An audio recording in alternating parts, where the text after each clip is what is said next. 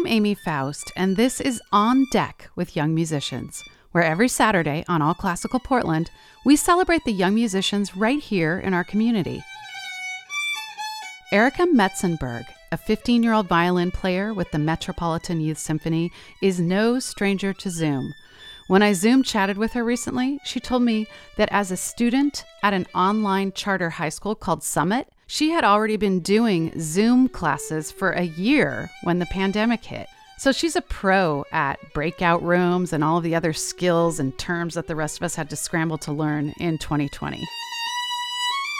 Before high school, Erica and her brother were both homeschooled by their mom as well. So Erica's main connection to others her age has always been through music. So Erica, did you grow up in a really musical household? I didn't really grow up with music, I feel like. Here's the thing. Both of my parents work in finance. They're very big with math. Lots of emphasis on math, for sure. While my mom was teaching me. And my brother has done very well with, math and money. I'm the odd one out, unfortunately. I'm not that good at math. I like it, but I'm not that good with it, I feel like. Interesting. So how did you find music? My mom tells me. I don't remember. When I was very young, she had a college friend whose son, he was playing violin and he was playing Twinkle Twinkle. It was his first year and he was playing on his tiny violin. And that was my first time. Fast forward about 3 years, I must have been about 4. I told my mom, I was like, I want to play what he was playing, this thing. I didn't know the name at the time. Wow, so you remembered all the way back to when you were barely old enough to speak that this kid had been playing this music. Do you remember what made you connect with it in that way? Not really. I mean, I guess I just really liked the sound of it, even though, at the time when he was playing it, he was brand new and it must have sounded a little squeaky, but I guess I liked it, so there's that. Erica, you joined MYS at the age of 8. Now, I would assume that this makes you one of the program's longest participants at this point. I'm a veteran now, I guess. So yeah, I kind of know the ins and outs of the place. So now for the past year, I know that you all have been recording your parts remotely and piecing them together to make these full orchestra performances. What has been your favorite one of those so far? There was a concert quite recently, actually, where we were playing Kenji Bunch's Groovebox Fantasy, and we did a collaboration with SAISO, and that was so much fun. SAISO is the Seattle Youth Symphony Orchestra, by the way. Just watching it and recording it and practicing it, it's very modern music. So let's take a listen here. This is MYS Orchestra with Erica performing Kenji Bunch's Groovebox Fantasy with SAISO.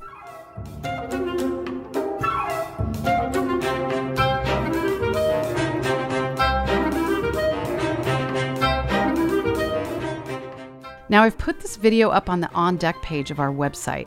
If you get a chance, you should definitely go watch it. It is so fun to see what these kids are capable of doing remotely. And it also shows all the musicians doing other stuff that they've been doing to stay busy during lockdown. I highly recommend it.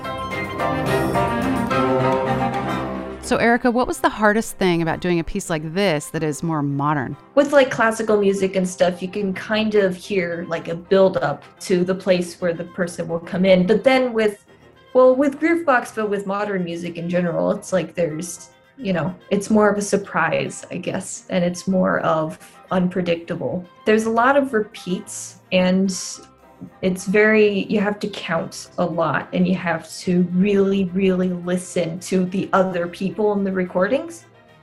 Yeah, it's amazing that you were able to keep performing in this remote way. But what have you missed most about performing live with other people? I'm sure other people think this as well, but I feel like musicians, after a while, we kind of get this sixth sense, I suppose, of just a small group of musicians just playing together. We can kind of just pick each other up. All we have to do is kind of look at each other and okay, I'm supposed to come in here, or hey, you're late, come in here, just stuff like that. Which is gone when you do it all over Zoom because you're not all in the same room. You can't pick it up.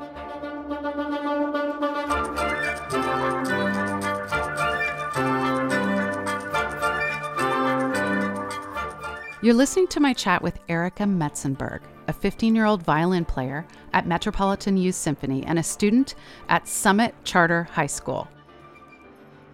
Erica's mom is from Japan, and Erica says that during the pandemic, she has very much missed the frequent visits that they used to have with her family over there. So Erica, what else do you miss from over there in Japan? The food. I miss the food so much. Anything noodles. So soba, ramen. Have you ever gotten involved with music at all when you're over there? There was an orchestra, actually, that I was able to watch a rehearsal, the Funabashi Youth Symphony. One of their sectional coaches, she was teaching me for a couple of weeks while I was there. They were a lot of fun.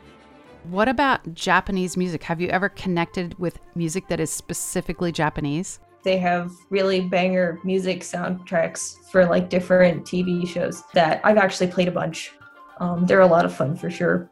Oh, interesting. Okay, so what type of music are they? Those specifically are just classical. So, I mean, it's easy enough for a violin to play. They're also super modern, so. Okay, here's an example of a TV theme song that Erica liked so much that she got the sheet music for it and eventually learned to play it. It's called Sonata Maru. And now here's Erica's version, which actually ended up as part of her 2020 audition for MYS.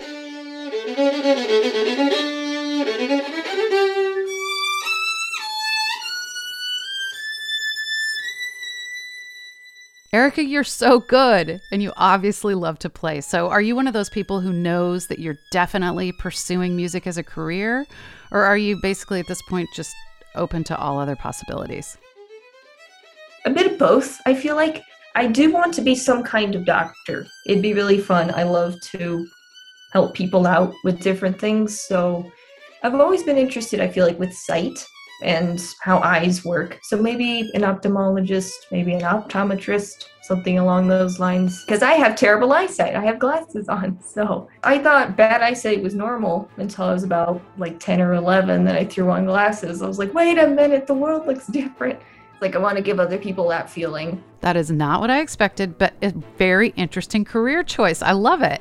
And as for the near future, you must, of course, be looking forward to getting back to playing music again with other people, right? For sure, yeah.